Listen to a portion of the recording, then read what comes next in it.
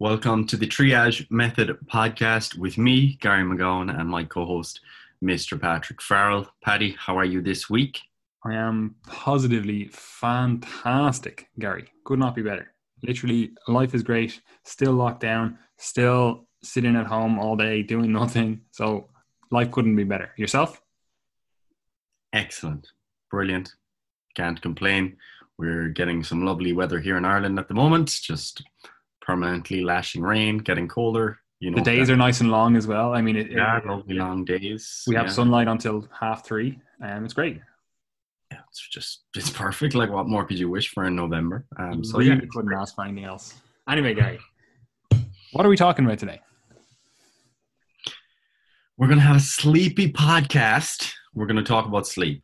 Okay, so this is something that we have discussed on the podcast many times, but mainly in passing. So very often we might talk about something like recovery or nutrition for fat loss, and we'll say something like, well, it's also important that you get enough sleep. And in this podcast, what we're going to try and do is distill exactly one, why that's important, and two, what we mean when we say enough sleep, and three, the different things you can do to preserve not only the quantity, but also the quality of your sleep. So at the end of this podcast, we would hope that you understand why sleep is something that's important for you, regardless of your goals in life, and also what you can do to try and preserve the benefits of sleep. 100%. Now, the entire caveat for this podcast is that I have, over the last 14 weeks, written over 100,000 words on sleep. So this is basically on the back end of that, having spent the best part of 3 months, over 3 months, studying sleep myself and writing articles about it. So every single thing we talk about today, there is a more comprehensive article written on site. I'm actually going to link them. So whatever if you're listening to this on the podcast or you're listening to this, I don't know, on YouTube, you're watching it, they're going to be linked below or somewhere, wherever the link is for stuff on the medium you're listening to this, right? So there's 13 articles on it. There's countless in-depth examples and fucking whatever else that will elaborate on the stuff that we're going to talk about today. But don't think for a second that I'm going to be able, or Gary is going to be able, to distill down over 100,000 words with lots and lots and lots of references, which I unfortunately had to read. We're not going to be able to distill that down into an hour podcast or whatever this ends up being, it's just not going to happen. So if you are actually interested and you want to, further your knowledge on this stuff, read the articles. I would like to think, because I wrote them, so obviously I'm biased, but I'd like to think they're quite good, quite approachable, and anyone could read them and come away with a better understanding of sleep in general, right? So that's the caveat to this, because at a few points, we're basically going to say this is the fact. We're not going to elaborate on it more, because I'm basically treating this as you're going to use this as a launching point, or maybe a refreshing article or a podcast, because you've either read the articles or you're going to read the articles, right? And for everyone who is not really interested in reading the articles, I want to provide enough information in this podcast so that you can actually, get better sleep, understand why it's important, that kind of stuff, right? So we have a hard task today, Gary, but hopefully we can achieve it, right? So the first thing is and this is, again, one of those broad statements, but again, there's there's 3 articles on each of these things that goes in depth with it. But sleep itself is pretty good for your health. It does a lot of stuff. It's pretty good for your performance in the gym, but also your performance in everyday life, which, we all kind of want to be good at. And then it has an interplay with nutrition, right? So getting enough sleep is beneficial if any of those 3 things are something that you want to get better at, or at least maintain the current level of goodness of that you are at those things, right? So we could go in more depth with that. Gary, do you think we should go a little bit deeper with those things? Because again, it's kind of self-explanatory to an extent in terms of it's good for these things. We can go into some mechanistic stuff, but it doesn't really help. And again, there's articles on this. I'll touch on a few things, but do you think we should do a deep dive on those, or do you think it's fairly good, easy to go, to just go, right, it's beneficial for health, it's beneficial for performance, it's beneficial for nutrition? Yeah, it is one of those things where like it's almost like when you read about any topic as it relates to exercise, like, oh yeah, exercise improves this. Like it basically never makes anything worse. To be fair, like when it comes to sleep, first and foremost, all of the things that you think would be affected by a lifestyle behavior, such as heart disease risk, neurodegenerative disease risk, and even just your basic daily health, like for example, your energy levels, your mood, etc. All of these things are affected by sleep, and they're in the direction that you would generally expect. That doesn't always mean that more is better, because in some cases you could be, sleeping excessively because of an underlying condition or because of a deficit in sleep quality.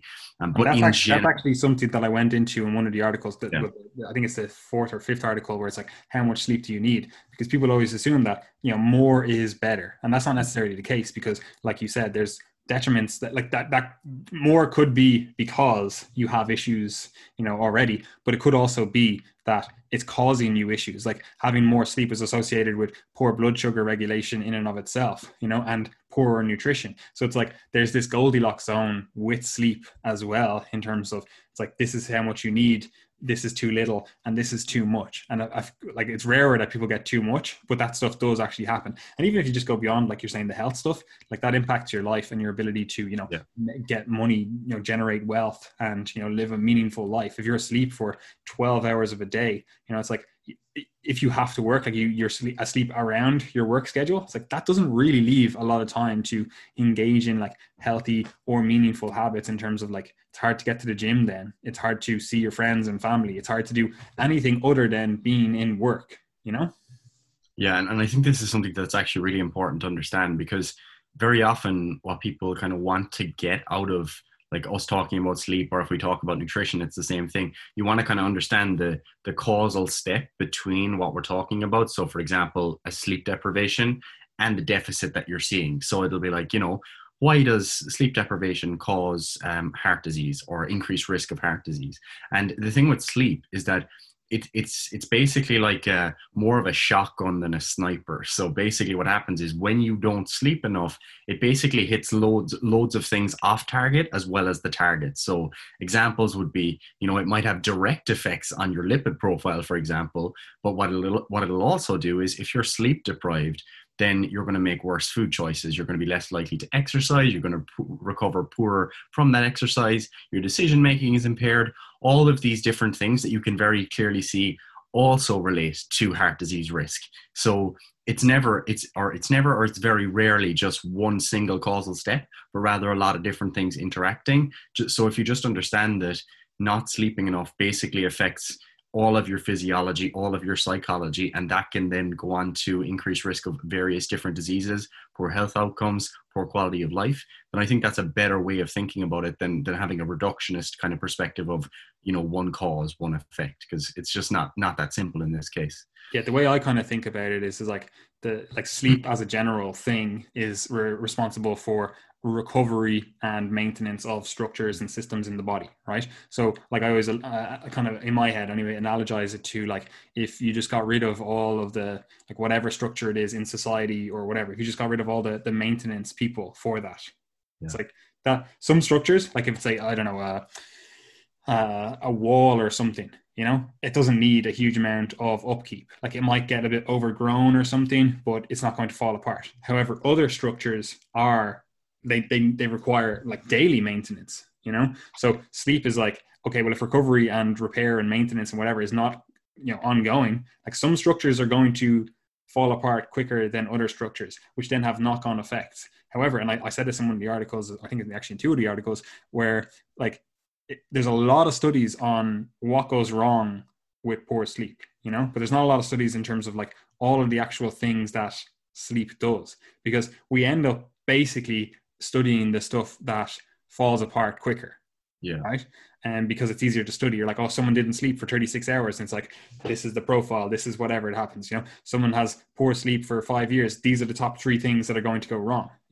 However, it's like, there's more to the discussion, because first of all, like obviously sleep deprivation, for example, is not just one thing. Like obviously there's a difference between you just didn't sleep at all for, again, 36, 48 hours versus you have been consistently missing an hour every single night for the last 10 years. Like obviously they're two different things, but they're under that broader umbrella of like sleep deprivation, right? But obviously different structures and different things happen in regard or in response to those different differences, different sleep deprivation, phenotypes, right? So that is something that it makes it really hard to actually understand all of the things that sleep is actually affecting, right? But like in my head, as I said, I just think I'm like, okay, sleep is the time, repair and recovery. If anything needs repair and recovery, it needs sleep, right? There is more to it then, like there's like memory consolidation and, like cognitive ability and stuff like that, like a lot of brain stuff as well. But that's not the entirety of sleep either, because I also think, especially from reading all these articles, like a lot of them are written by neuroscientists when they're talking about sleep.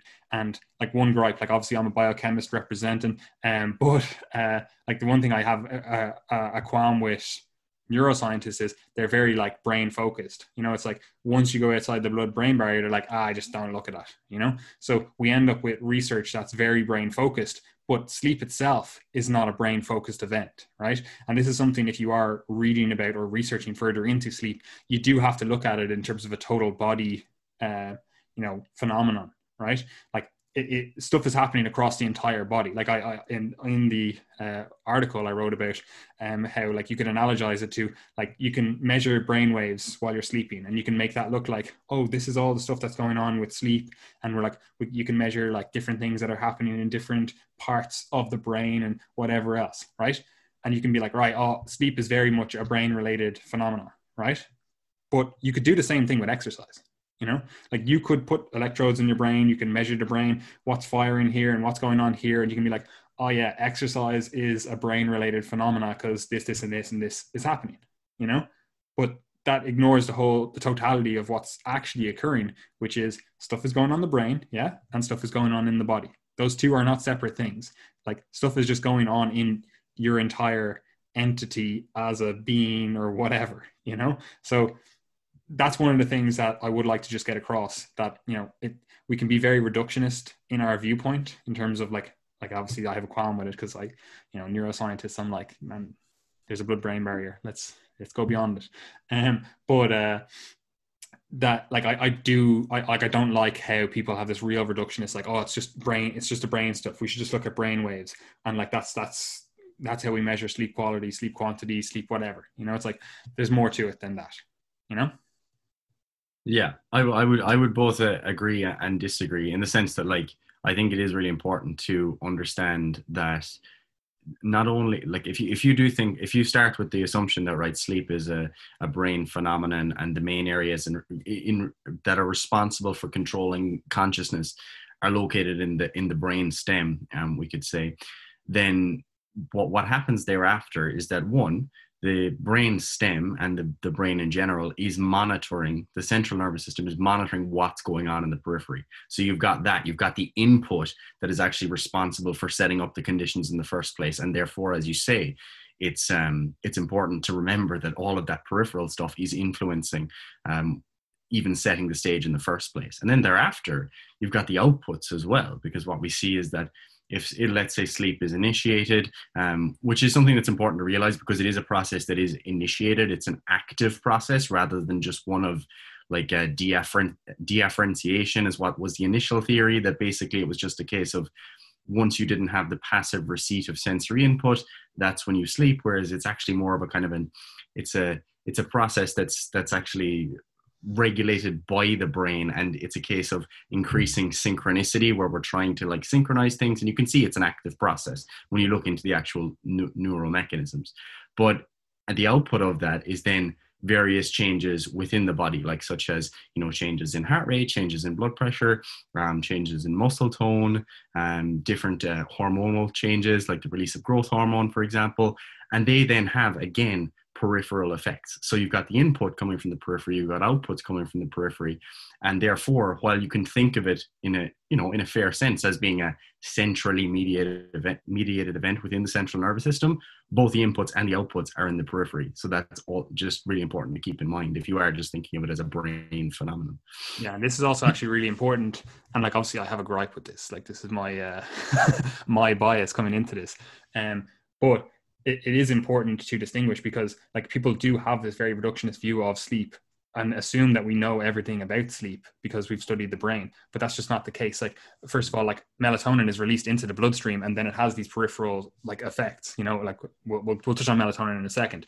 But it has these effects then in the body, but it's like, there's other stuff that's going on in the body that is regulating sleep without actually ever even crossing any, like, it's not going into any central nervous tissue, you know, and it's still regulating sleep. Like, there's feedback mechanisms, you know, it's a bi-directional path. So even though it's easy to have this notion in your mind in terms of, it's like, oh, like light, like that's one of the things we'll touch on, enters the brain, you know, or enters the eyes, triggers, you know, whatever, and then it signals to the suprachiasmatic nucleus, and it's like, oh yeah, right, melatonin time, baby, you know, well, that goes to the pineal gland, whatever, you know, but it's like, yeah, okay, make melatonin, right? And it's very easy to think that's the totality, that's how we sleep, you know, when in reality it's like, that's not even half of it. Yeah, we could say that's the master clock, but just because that's the clock that every other clock in the body, if we're using a clock analogy, just because it's the master clock doesn't mean that it's all the clocks. Like, there can be other clocks in the body that are off time to that master clock. They're not listening to it, and you're going to have a fucking hard time sleeping if that's the case, you know? So like, it shouldn't be viewed as just a brain event. It's a total body event. And as I said, like, there's stuff going on in these other tissues that are just as important as the brain stuff. Like, you could be like, oh, memory consolidation is happening in the brain. It's like, yeah, cool. I'm actually repairing all these structures that allow me to walk. You know, it's like which one's more important, you know? Like, they're obviously both important, in case that wasn't obvious. But yeah, anyway, so we touched on a few things there. I just want to cover one thing before, well, I just finished this thought up. But basically, yeah, so sleep is important for pretty much fucking everything, right? Like, there's nothing. It touches, its tentacles go into everything, right? So it's like breathing, you know, it's like it's something that needs to be done for a human or any life. Well, I should say not any life, because there are actually organisms like that don't need sleep. Like, I covered a few in the article as well, like tuna, they don't sleep, you know? And it's like, it's not necessarily like, oh, single-celled organisms, it's like, oh, they don't need to sleep and because they're stupid or whatever. I'm like a tuna has a brain, you know? And there's also like single-celled organisms that have like, or not single-celled, like simplistic organisms that have like sleep-wake cycles, you know? So it's like, it's not as clearly delineated in terms of, oh, this is when sleep happens. Like, for example, like dolphins as well, like they sleep with half their brain. You know, like one half of their brain goes to sleep and then that wakes up and then the other half of their brain goes to sleep. So it's like what we think of as sleep is not the totality of what sleep actually could be in terms of the actual, you know, environment, the actual living organisms, that kind of stuff, right? But this is not a discussion of biology in general. It's a discussion of humans, right? So with that out of the way, health, performance, and nutrition, it's a bi-directional path. It affects everything. The health one, I think, is pretty easy to see. The performance one, again, I think it's pretty easy to see because there are a few nuances to this. And again, I covered it in the article. But it's pretty easy to see that if you're not recovering, you're not going to have good training sessions, right? So that's pretty obvious. However, what can happen is you have a poor night's sleep, you can actually have an increase in like glucocorticoids and, you know, we'll say stress hormones overall. And that can actually lead to better performance in certain events. You know, generally, like this would be like the lower rep ranges. Like people will go in and they'll be like, oh, I had shit night's sleep, and then they went in and they hit a new 3 rep max, you know?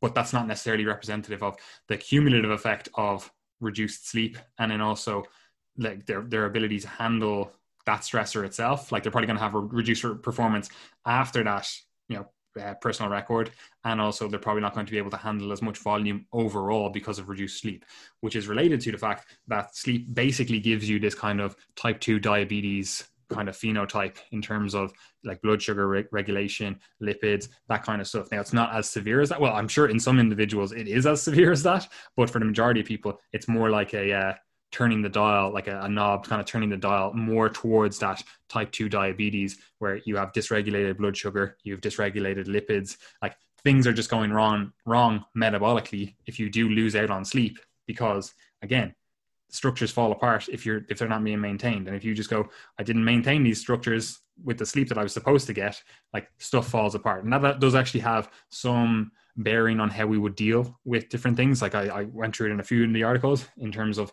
like you can have poor sleep and then that can change like your ability to handle nutrients. And it could make sense to have a workout then, or to perform a workout then, to like, you know, effectively like get some GLUT4 translocation and get some fucking glucose into the cell then, and, you know, some beneficial stuff from the workout. However, a lack of sleep also impacts your ability to perform and recover from like resistance training and stuff. So that can lead to a situation where, you know, you're not actually as able to do something that would be beneficial for your health, your blood glucose management, etc., you know, and to just burn calories in general, right? So it's a hard one. Again, I went in more depth into the articles, so do read those. And just on the nutrition thing as well, it does also tend to, or a lack of sleep does also tend to lead to a situation where you, even if you are the most adherent individual, you know, you track your calories, you do whatever, like adherence goes down. Because even though like this is a little bit beyond the scope of what the stuff that we should be talking about, although like I've actually studied this loads because it's what I did for my like dissertation in college, but it does actually influence a lot of like mood related stuff, like, you know, it interacts with all the brain stuff, even though again I know I have this gripe with the brain. It does also interact with all these like mood regulatory neurotransmitters and stuff, and so like it does alter you as a person in terms of like your brain, like the thoughts that you have, the feelings that you have, that kind of stuff. And so even if you are the most adherent individual, a lack of sleep can make you less adherent in terms of you get not just like, we'll say physiological stuff in terms of like the metabolic stuff, but also like, we'll say psychological stuff that's being influenced by the physiological stuff that's happening in the brain. So that you're like, you start making these rational, like logical, of course I need more calories, I had poor sleep, so I need to treat myself because, you know, I'm feeling a bit down. But it's like, this is all mediated from the lack of sleep, you know. Like there are like increased risk of like suicide and suicidal ideation and stuff like that from a lack of sleep. So again, like it's a little bit out of the scope of the stuff that we, you know, are probably qualified to talk about. But it is obviously a health related topic that does then transcend into the performance stuff and the nutrition stuff. Because again, like with the performance stuff, like if you're less likely to go to the gym because you're just like, I feel like shit, I don't want to fucking train, you know, like that's obviously not great for long-term progress. And then also if you do manage to go to the gym and then you're like, I had a shit session, not able to recover from it, everything feels heavy, and you layer that on top of feeling shit going into the session, it's like, this is a recipe for you to be like, I'm throwing in the towel on this workout program, fuck it, nothing ever works, I feel like crap, you know, like that's not a good position to be in, right? Do you have anything else to add to that, Gary? No, like the only thing I would add there, I guess, is the fact that like understanding that kind of cognitive, affective, motivational inputs, emotional inputs, thinking about how they relate to sleep is actually something that's just really important when it comes to training. Because what often happens is that someone will hear what we've just said, that, you know, when you don't sleep enough, it then affects your training. And if you have that information available to you and you overweigh that information, then that actually leads to even worse outcomes, because you then evaluate that information and say, oh, well, I'm now expecting to have poor performance, or you feel more anxious because you haven't slept enough. And that then leads to worse performance because you're creating an overall worse environment for you to be able to go and train. And that can potentially then even compromise your sleep if you are getting super anxious about not sleeping. So I guess the message is don't worry, but, you know, that's easier said than done. But I would just say that, you know, we do actually see that in the research when people are kind of given information that's very catastrophic about how they've slept and how that's going to affect them, that they end up having worse outcomes than when they feel, you know, more positive about it and think that they slept well. So, you know, even if you do have a bad night of sleep, it's fine. Train away. You're good. Yeah, and this is actually something that I went into in those articles, the one on performance. And I tried to keep that tone throughout the entire of the article series, where it's like, there's bad things that happen, but like we're in control of a lot of this stuff. So this is what you can do. And that's especially true in the performance one, the performance and sleep article. And then also the article I wrote on like what to do if you do have a poor night's sleep, right? Because again, it's like, how do you modify your training? How do you modify your diet? How do you do all that kind of stuff? Like, I feel like if you know what to do next, you don't catastrophize as much in terms of, you might be like, oh shit, there's all these bad things that can happen because of this. But it's like, oh, but I have a plan of action, right? But that's not something we're going to get into in this podcast. So if you are interested, do read those articles. Like, obviously we do want to have that same tone where it's like, yeah, bad things happen, but you know, you can do a lot. You're in charge of a lot. So, you know, control what you can control and, you know, kind of just forget about the rest of the stuff because it's outside of your control anyway, you know? But yeah, so sleep has its tentacles, its grubby little hands in fucking everything, right? So that's the first thing, right? The next thing then is, and we've said it a few times, where it's like, you obviously need a certain amount of sleep, and we just touched on that kind of Goldilocks zone. And this is actually, and I wrote a whole article on this, and it basically boils down to, you need 7 to 9 hours of sleep, right, per night, right? And that's, you know, the generic across the board for everyone. There's obviously a situation where some people are going to need less and some people are going to need more, right? However, the vast majority of people listening to our stuff or who consume our stuff are probably going to fall onto the spectrum of needing more rather than needing less, right? And you might want to have less. You might be like, all right, like I know me and you, Gary, like we did a good stint when we were starting triage and doing college and doing all our other bits where we were sleeping a lot less than would be ideal, you know? But again, like there was a purpose to it, and we definitely don't do that now, and definitely wouldn't recommend that long term. Like I wouldn't recommend it at all, really. But again, like that's the situation we found ourselves in. But anyway, look, that's beside the point. Yeah, the majority of people are going to need at least 8 hours of sleep that are listening to this anyway, or that, you know, read our content, because you are likely engaging in exercise, you know, which increases your recovery demand. And as I said, like I like to simplistically think of sleep as recovery time. And so if your recovery demand goes up and the average person, again, average is what we're saying, needs 7 to 9 hours, and you are doing something that is more recovery intensive than the average person is doing, i.e., you know, resistance training, doing sports, doing whatever, you're going to need more recovery time, not less recovery time than the average person, right? So you're probably in the higher end of the range, right? So of that 7 to 9. But also on top of that, you probably have a job. You're probably doing, you know, maybe college, maybe doing continuous education, whatever, on top of your work as well, maybe, you know, like you have other stressors is what I'm saying. So your recovery demands are higher than the normal person. So therefore your sleep requirements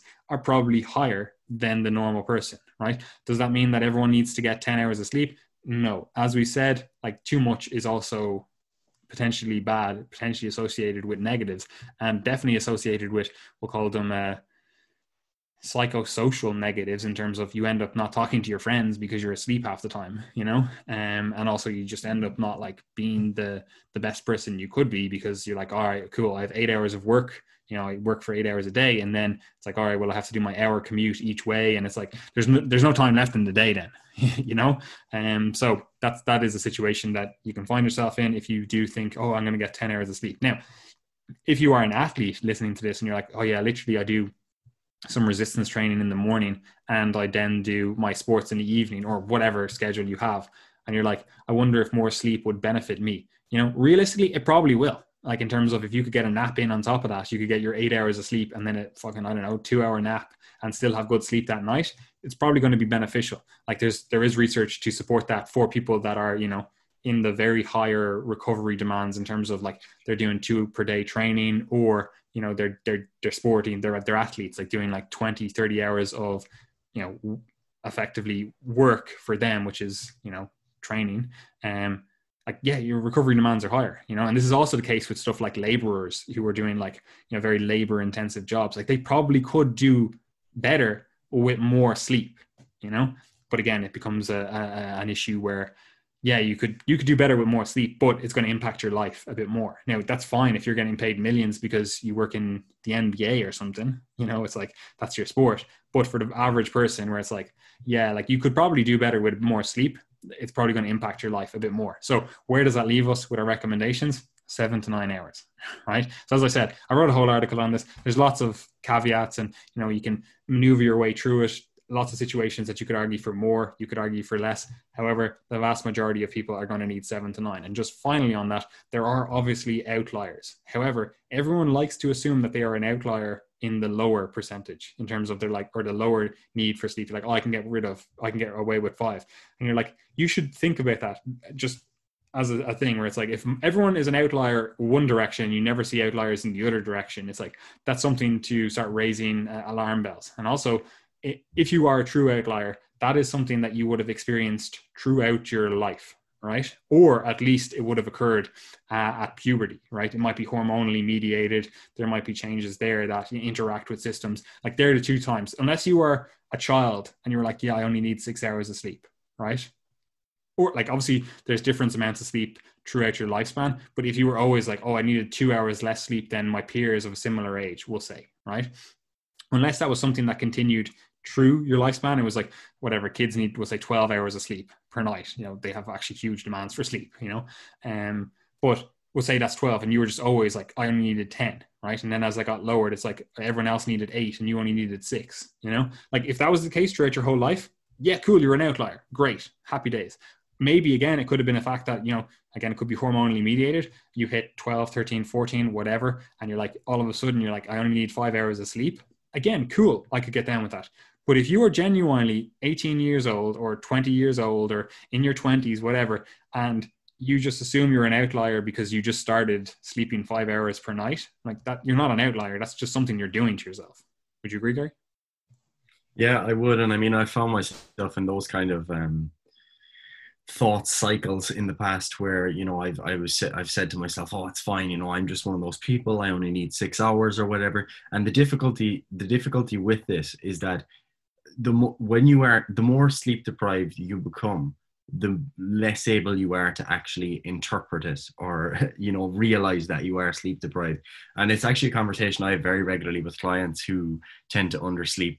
Like let's say they're chronically getting 6 hours a night or so. And they'll say, oh no, it's fine. I feel great. Actually, I just feel this is my normal. I feel good. But they don't know what it's like to sleep 8 to 9 hours per night anymore. They don't know what it feels like. That is their baseline. And you do tend to see that in the research as well, that people think that they're 6 hour sleepers, that they're perfectly fine, that they feel great, when in fact they feel much better when they do actually adapt again to sleeping for longer. And the reason that people can struggle with interpreting that is because what might happen is that they have their 6 hour routine going consistently. They're doing that all the time. And then they have one night where they sleep in for like 9 hours and they wake up the next day and they're wrecked. They're destroyed. They're flattened because they're getting up at a different time. They've just slept for longer. Maybe they've woken with an alarm. They normally don't, or they've woken without an alarm. They normally do, whatever it is. And you can almost feel like a sense of rebound fatigue when you have that one night of really long sleep. So what I tend to say to people is that when we're going with prolonging our sleep, let's try and aim for a time that's achievable, nudge it up then and do it consistently, because that's when you start to feel the difference, because you generally won't feel it if you just sleep well for one night. And that can sometimes lead to the concept of social jet lag as well, which I think was mentioned in Paddy's articles too. So yeah, just note that you might think you're an outlier, you might feel like you're an outlier, but give it 2 weeks of sleeping longer to see if you really are. And I mean, with that said, look, personally, I know I don't sleep enough all the time, and I know that given the next 10 years of my life, I'll probably not sleep well for most of that 10 years. And you kind of have to just, again, it comes back to something we touch on in so many of our podcasts. And it's like, know what trade-offs you're willing to accept for the life that you want to live. And if you're an athlete or you're someone that's listening to this with serious physical training goals, like you want to make the most of that, then I would be not even thinking about the bottom range of 7 to 9. I'd be thinking 8 to 9, because you do see that, in the research, when people even extend their sleep within that boundary of the 7 to 9 hour window, and adding an extra sleep cycle from 7 to 8.5, you do see improvements in performance even within that range. So I would be aiming higher. if it was a big priority for me and my life permitted me doing so. And this is just one, this is actually what I wanted to go on to next in terms of, this is one of the issues with it in terms of it doesn't scale linearly, right? Because the sleep you do at the start of sleep, in terms of you go to sleep for your 8 hours, the start of your sleep, like say this first half, that's more beneficial sleep in terms of like you're getting into deeper phases, like phases of sleep, REM sleep, whatever, right? Again, it went in depth in the article. I'm not going to do it here, right? But you're getting better sleep, you're getting deeper sleep, more restorative sleep in the earlier stages. And then you get effectively less restorative sleep as the sleep goes on. That's not to say it's not beneficial sleep, right? But as a result, it doesn't necessarily scale linearly in terms of when you start dropping off sleep, right? So you get 6 hours of sleep per night, for example, right? Rather than the 8 hours that your body wants. And sleep cycles are generally in that kind of, we'll say 90-minute framework, right? So you lose the last sleep cycle, right? That's only going to result in like a, we'll say 5-10% reduction in performance, health metrics, whatever, right? So it's not a huge thing. It's not like you missed out on the second sleep cycle, which is giving you like 40% of the benefits, because obviously we're talking about sleep here, and you could have situations where, you're waking up multiple times per night, or you're having like broken sleep, and like there's a load of stuff that can happen. And again, in the articles, so we can't cover everything here, right? But like obviously there's different things that can be associated with when we say sleep disturbances.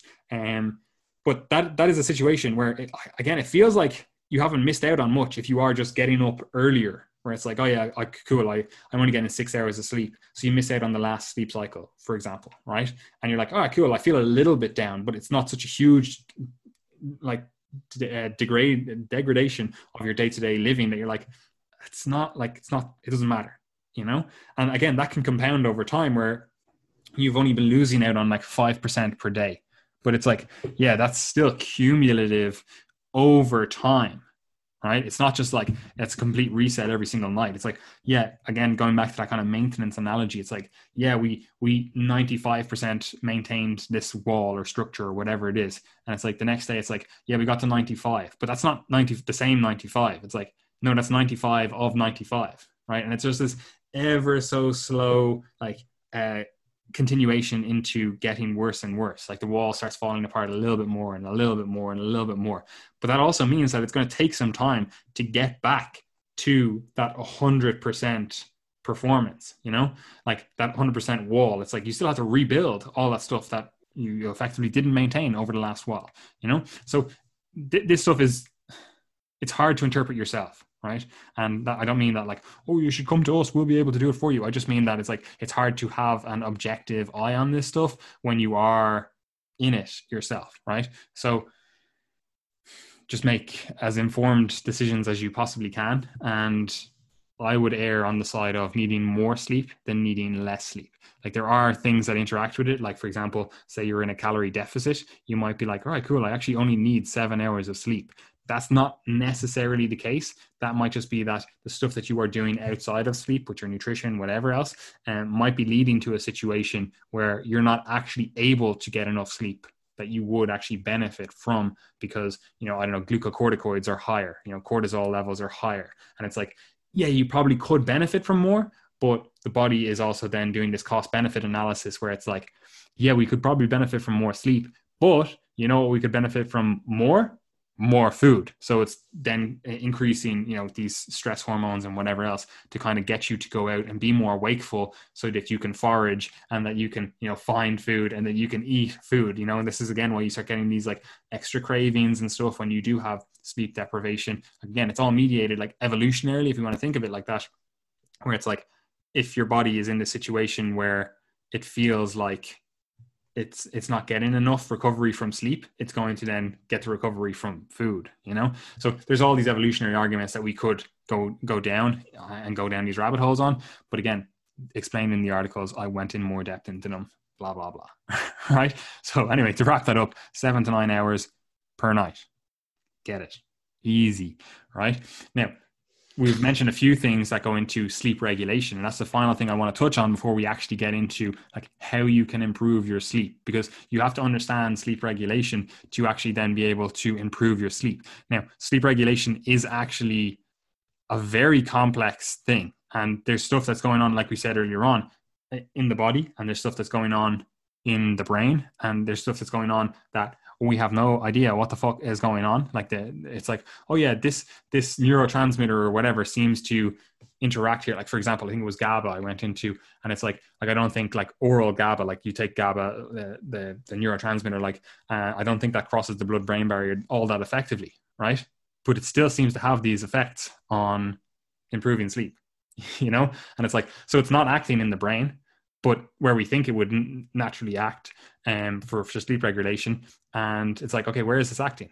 You know, but it's like, okay, so maybe it's acting on like the gut nervous system, and it's doing stuff there, which is then mediating other stuff. But again, like we don't have all of the answers. So don't think that we do. However, we do have a pretty good idea in terms of sleep regulation in a few areas, right? And the main players seem to be, we'll call it circadian rhythm and sleep drive, right? And we touched on a few things with circadian rhythm, but we didn't really touch on much with sleep drive. So we'll get to that in a second. But with circadian rhythm, there's a few things that, again, are main players within that. So circadian is just like circa day, like as in like, oh, it's circa around day, right? That's basically the translation, right? So it's around the day cycle, right? Or around the day rhythm. So you basically have light cycles, you have dark cycles. That's how the earth works. I don't know if you've realized that on the however long you've been on the earth, but that's how the earth works. You know, the sun travels around the earth. You know that, Gary, yeah? Yeah, I heard that once or twice in primary school. Yeah, it's good. Like, but yeah, anyway, so obviously the earth travels around the sun, and as a result, we have these day and night cycles, right? And basically, your brain, and we went into it in the article, and we touched on it there a second ago with the SCN, the suprachiasmatic nucleus, and all that kind of stuff. But basically, you have this clock in your brain, right? It's not a real clock, but it effectively acts like a clock, right? And what do you have to do with clocks? You have to set them to a time, right? And your brain realizes that and goes, okay, cool, I have to set this clock to a time. And how it sets this clock to a time? It goes to the day cycle, right? And it's pretty straightforward how it does that. It's like, well, it's not actually pretty straightforward how it does that. It's pretty straightforward why it does that. But the actual how is pretty complex. But again, the why in terms of why it does it, it's like, okay, cool. Like you are better able to hunt, forage, do whatever during the day. We're not nocturnal animals, right? So it's like, yeah, we want to be more wakeful during the day and more asleep during the night, right? So it's a pretty beneficial idea to know what time it is, right? So your body uses light to sync to the day. Right. And again, this is pretty intuitive. And I went in the article, like, how would you do this to yourself? If you just woke up, right? I don't know, I captured you, blindfolded you, fucking did whatever, and put you in a dark room, right? And you just woke up, had no idea where you were, right? Absolutely no idea, right?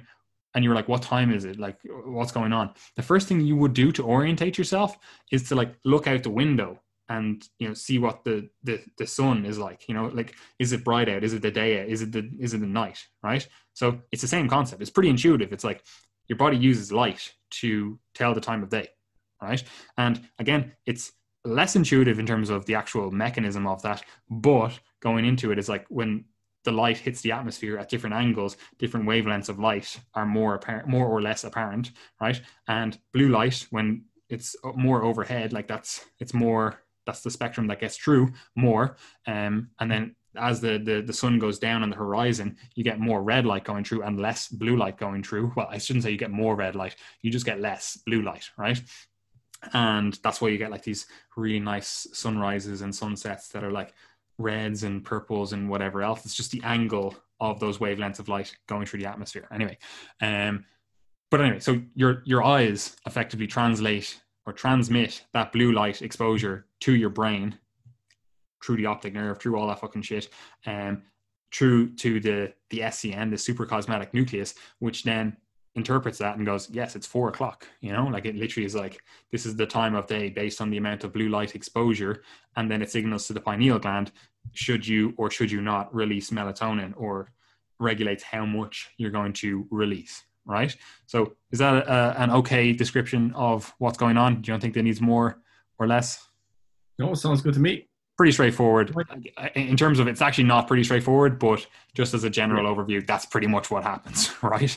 So then you get melatonin synthesis, or, you know, it starts synthesizing. And again, then that's what is used to effectively signal sleep, right? That's one of the signals for sleep, this melatonin synthesis. And again, it's released, crosses the blood-brain barrier, released into the bloodstream, has effects all over the body. Now, two things to that. Basically, that SCN, that suprachiasmatic nucleus, that is basically the master clock, right? But it's not the only clock. Like, you have melanopsin on your skin, right? And melanopsin is, again, the same opsin, the same thing, like in your eyes, that's interpreting the light. You still have those in your skin and other organs, and, you know, all that kind of stuff, right? Like all over your body, and tissues that you wouldn't expect, because this is something that, again, you don't really think about, but it is actually true. And that is that light actually does penetrate into your body, right? And when you think about this, like, it does make sense. Like, if you hold the light up to your thumb or something, like, you can see the red light going through to the other side, and like, it physically goes through your skin, right? So you have actually experienced this before,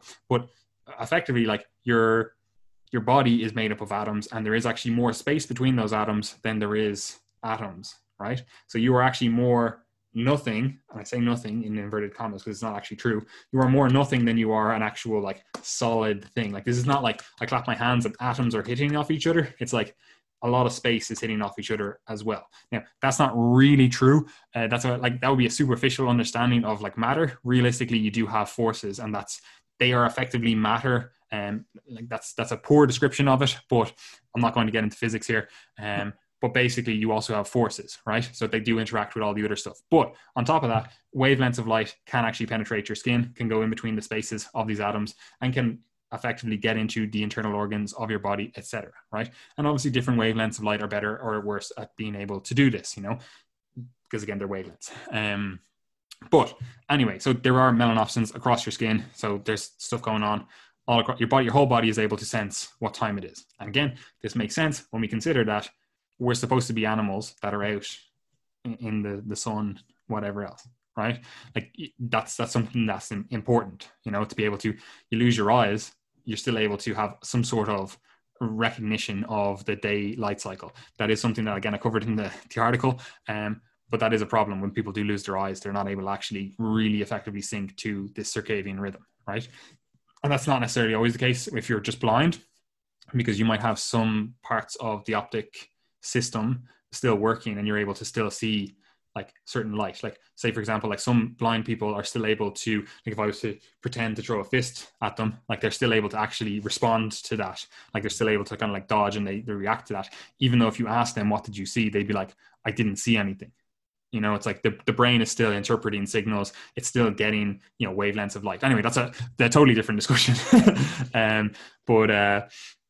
So that stuff does all go on. And also, it is important to understand that there's stuff that's outside of the body still regulating this stuff, that is still responding to light signals, right?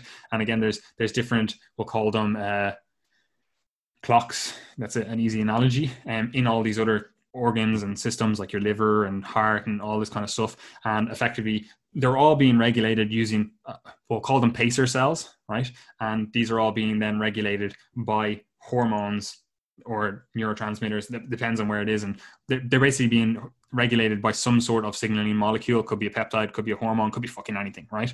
But they're being regulated, these pacer cells, and then they're then setting the pace, trying to tell that organ or system or whatever that it is a certain time, right? And that can be mediated by the input that those organs or systems or whatever are getting themselves, right? And this is especially true as you get into this kind of chrononutrition stuff, which, again, you did a fantastic podcast with Alan about.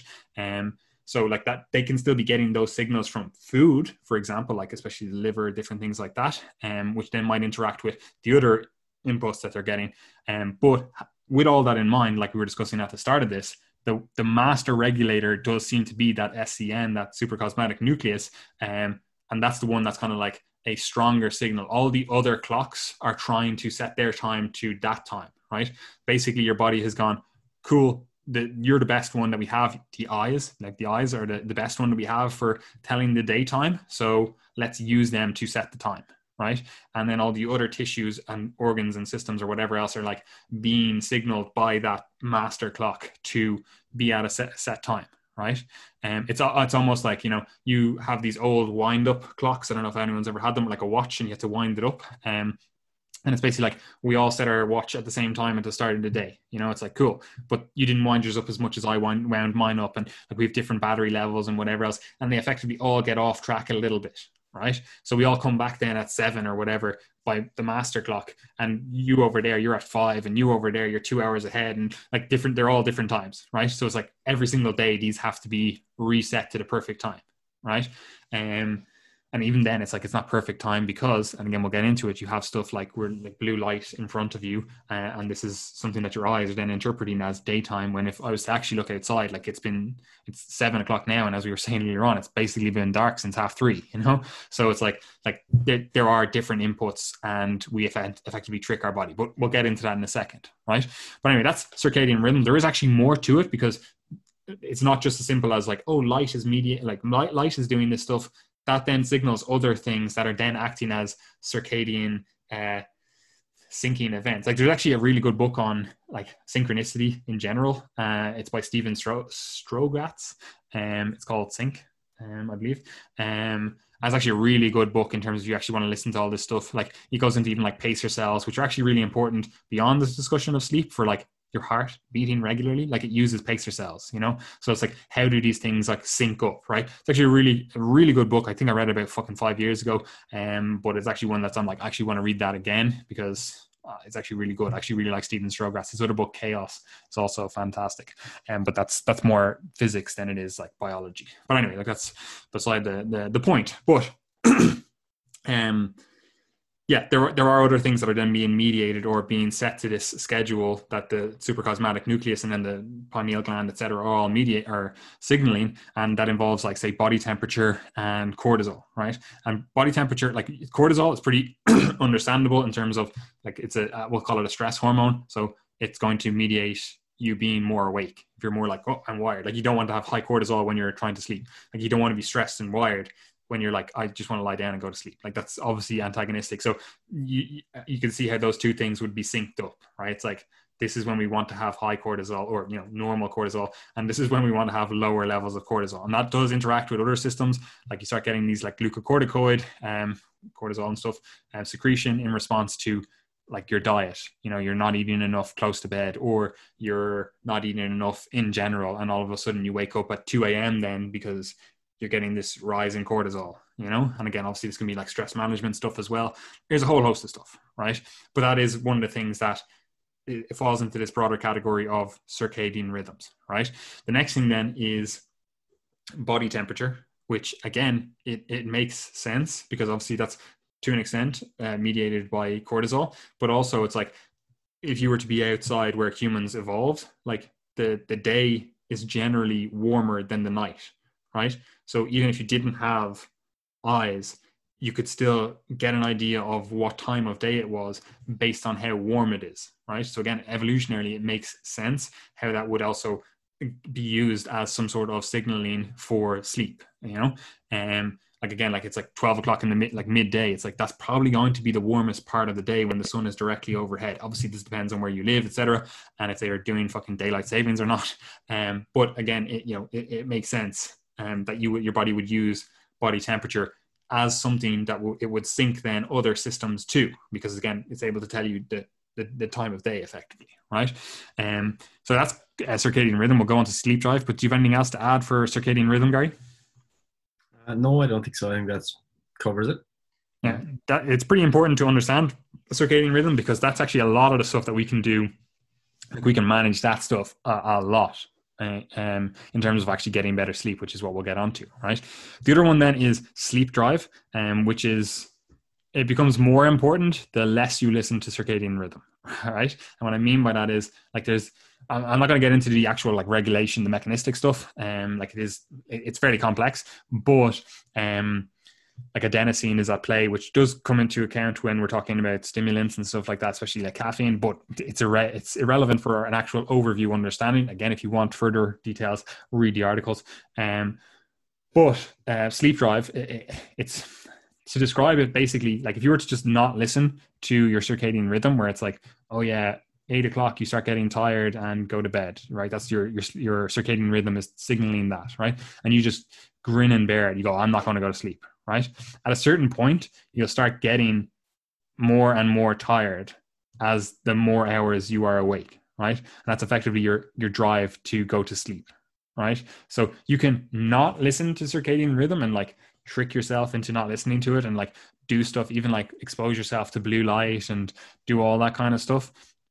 But sleep drive will make you go to sleep then after that, right? So like again, it's regulated by different things, which has to do with like energy regulation, energy homeostasis, etc. But basically just realize that there's two things, and sleep drive on a normal day is less important than circadian rhythms. However, the less you listen to circadian rhythms, the more sleep drive becomes important.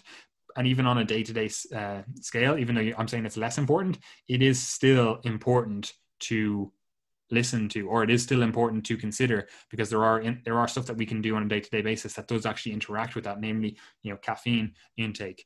But yeah, I actually don't want to get too much into that unless you want to cover anything on that, Gary. It's pretty straightforward. Like, you have a higher drive to sleep the longer you stay awake. It's pretty straightforward. Yeah, it's one of the more intuitive concepts because everyone has actually felt it. Like, from your lived experience that if you stay awake, you will be more tired. Simple as that. It's pretty straightforward, And again, like it's complexly regulated. Yeah. Articles, read them. Right. So that's a lot, right? Now, we could stop there and be like, let's do another podcast on like how to improve sleep. But I don't actually think we need to do that, even though this one has been going on for an hour or so. The actual ways to deal with this, it's pretty straightforward, and we can kind of run through them because I actually have an entire article elaborating on these, what to do in terms of why it works, what system it interacts with, etc. Right? So you happy enough to just fly through these, Gary, and give the people what they want and tell them how to improve their sleep? Yes, sir. Let's go. Right. So this is what you can do to improve your sleep. Now, obviously, again, I've said there's articles, read them below. There's specific situations. Like, I literally went into about 4 different like circadian rhythm disorders in terms of, well, actually I went into more in terms of like situations like shift work, jet lag, like CRSD, like actual, circadian rhythm effectively diseases.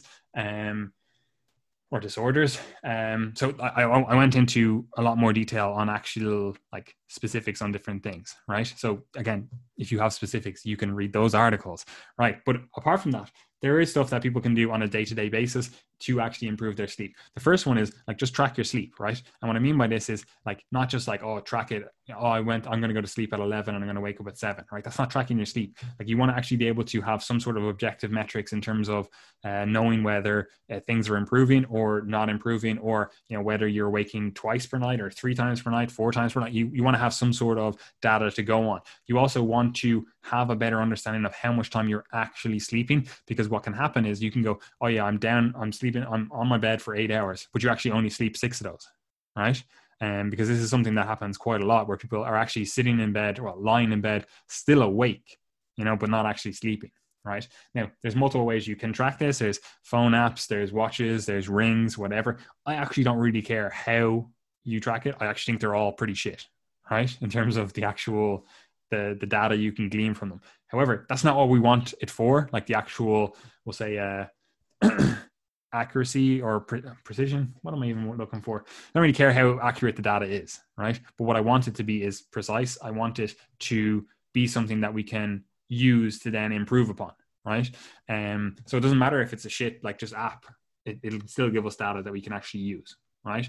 And because like Gary, you said it before, where like you'll use your watch or something and like you'll just be lying there and you'll still be awake, and it'll be like fast asleep, like deep sleep. And you're like, I'm still awake here, So they're not great, right? But it still gives us something to work on, right? And for this is eye-opening for a lot of people, because they realize that they're doing stuff like, oh yeah, I'm getting 8 hours of sleep, but realistically they just have it marked down as 8 hours of bedtime, like they're actually in bed for 8 hours, when in reality it's like it takes you an hour to get to sleep. Like your sleep latency is quite high. Like for me, I know it takes me like 3 minutes to get to sleep. Like Gary, you can attest to this. Like I'll literally fucking put my head on the pillow and I'll be gone to the world, I don't know if that's good or bad, but it's a thing, right?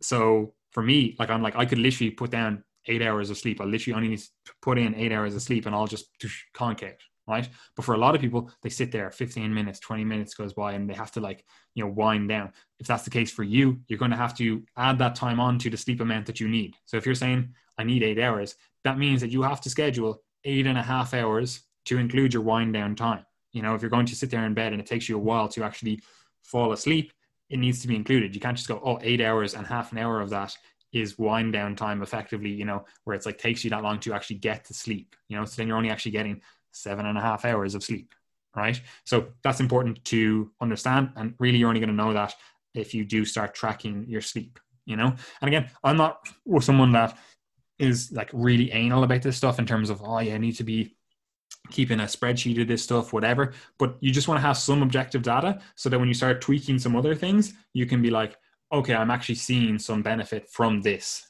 rather than just doing stuff, spending a load of money on whatever else. And it's like, this is doing nothing, because especially if you're going in like the sleep supplement route, they might just give you like lower feelings of anxiety or something, or, they might give you like a mood boost and you're like, oh yeah, I feel so much better. And it's like, yeah, but it's not actually improving your sleep, like they're like, yeah, okay, cool. You feel better. And that's good in and of itself, but we're trying to improve sleep here, So I think tracking sleep is the first step, right? And again, you don't need to be anal about this. You don't need to be like spreadsheets, whatever else. You just need some data that you can look back on and be like, yeah, cool, I'm actually getting improved sleep now. Great, right? I also do think on that your lived experience is still very important, because I don't care if your sleep app or your fucking whatever it is like, oh, you had a terrible sleep tonight, you should hang back on training, you should not train today, or you should do a light session. Man, if you wake up after that and you're like, I feel fucking phenomenal, I'm like, I'm more inclined to believe you rather than this, AI, right? And like we think of like, oh, robots are going to rule the world. I'm like, okay, well, let's stop that and stop making them rule the world by just automating all of our fucking lived experience, where it's like, oh, I'll let an algorithm decide what I see. Oh, I'll let an app tell me if I'm ready to train or not today. I'm like, you should be able to have like subjective and objective data and make an educated decision. But anyway, that's an aside, right? So track your sleep. You agree with that, Gary? Yeah, just a quick note there, like, because like one of the things I look at as it relates to my sleep, well, first and foremost, like if you're waking throughout the night multiple times, like that's always a red flag for me, because as we didn't actually discuss it in any great detail, but sleep is fundamentally a phasic process. Like Paddy already mentioned, that generally what happens is you get more of the non-REM, non-rapid eye movement sleep, or slow wave sleep earlier on in the night, and then you get more of the REM or rapid eye movement sleep later on in the night. It gets a bit longer. So there's some differences between the different cycles, but within a given cycle, you've basically got, and there's some debate here, but you've got like you've basically got phase 1, phase 2, phase 3, phase 4 of your non-REM sleep.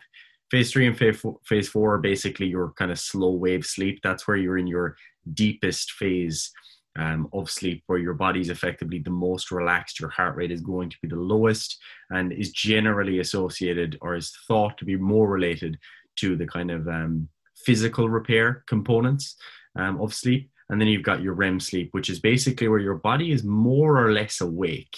So you're inhibited in the sense that, like, yeah, you're asleep, but your eyes are basically rapidly jerking, hence the name rapid eye movement. And you've also got elevations in heart rate, your breathing rate's going to be up. That's when you're going to have an erection. So it's basically like a phase of sleep where you're awake, everything's running really quickly. So that those kind of fundamental different, those phases are what we mean when we talk about the phrase sleep quality. So if you're not getting deep sleep, then you're not going to get into those phases 3 and 4. And the reason I bring that up is because one of the things I do to see how I've slept is when I wake up in the morning, I look at my resting heart rate, because my watch gives me like what my heart rate was over the last 4 hours.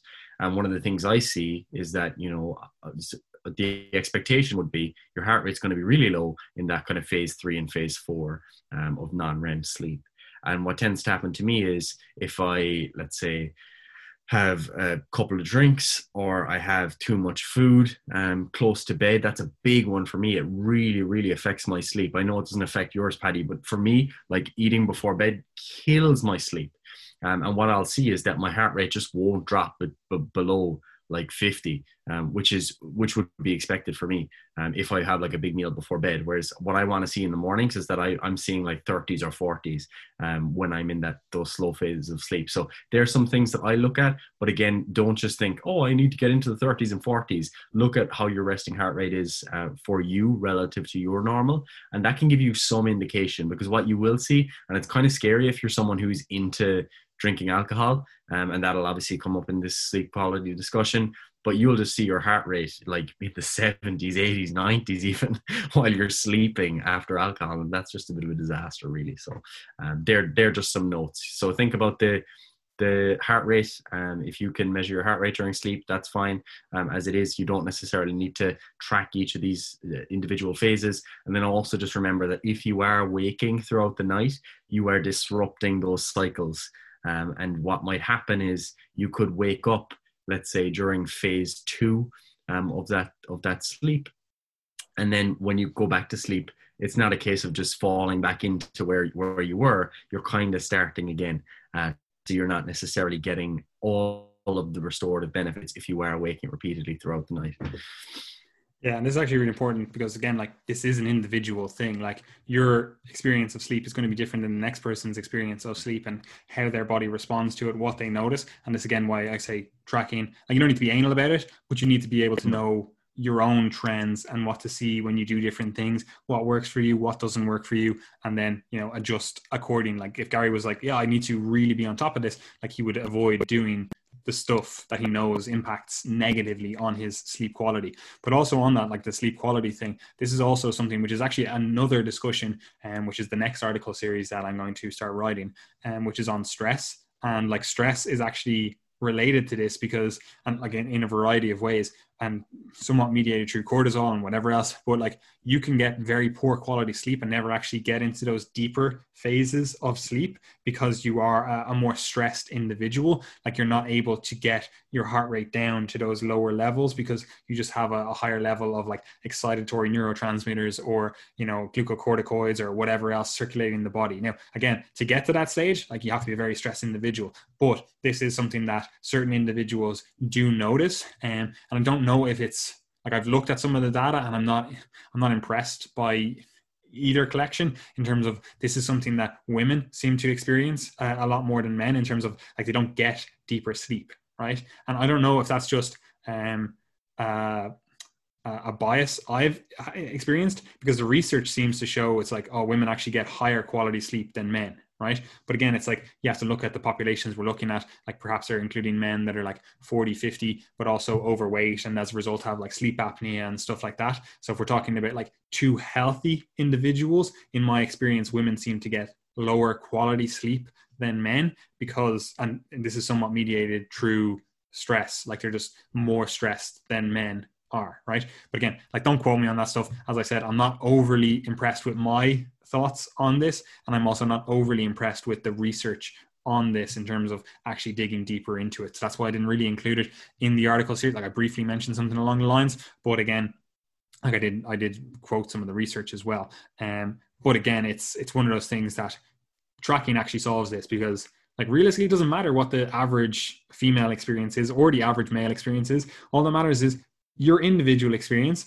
and then how you can impact that with the choices that you make, you know? So looking at a population, like, obviously if we're giving population recommendations, like we effectively are now, we're going to look at population data. But as an individual, you have a lot more control over your individual data and what you can do from that. So anyway, track your sleep, use an app, use a ring, use a fucking watch, whatever. There's multiple ways. Like, you don't have to spend an arm and a leg. You don't have to buy like a €300 Apple Watch or whatever they cost.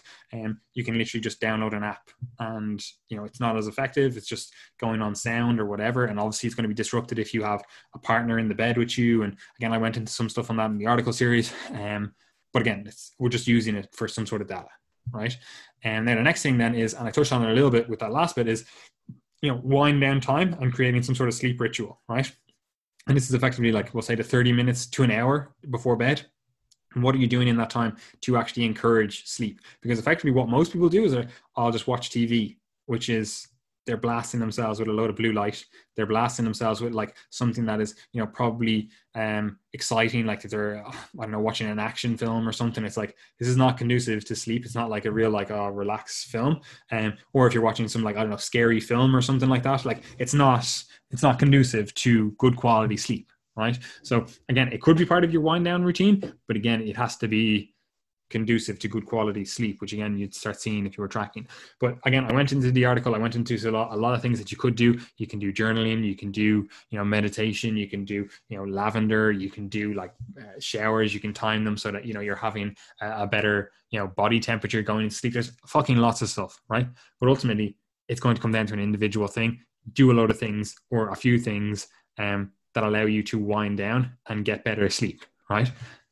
Pretty straightforward. Do that to 30 minutes to an hour before bed. Happy days. Now, one of the big things that you can do, well, there's two big things that you can do during this time. And the first is light exposure, as we just said. Like that's one of the key drivers of the circadian rhythm. So light exposure is a pretty good idea to, we'll say, minimize in the hours leading to bed, but especially in the hour leading to bed, and especially of a blue light spectrum. Right? Like some people wear like blue light blocking glasses. Some people like to, turn their phone onto night mode or whatever equivalent mode it is on your phone. Like all great things. There's like programs if you have to use your computer late at night, like F-Lux and different things that take out the blue light from the screen. Like there's loads of stuff that you can potentially use to get a lower blue light load. However, the most effective thing is to just turn off your lights, right?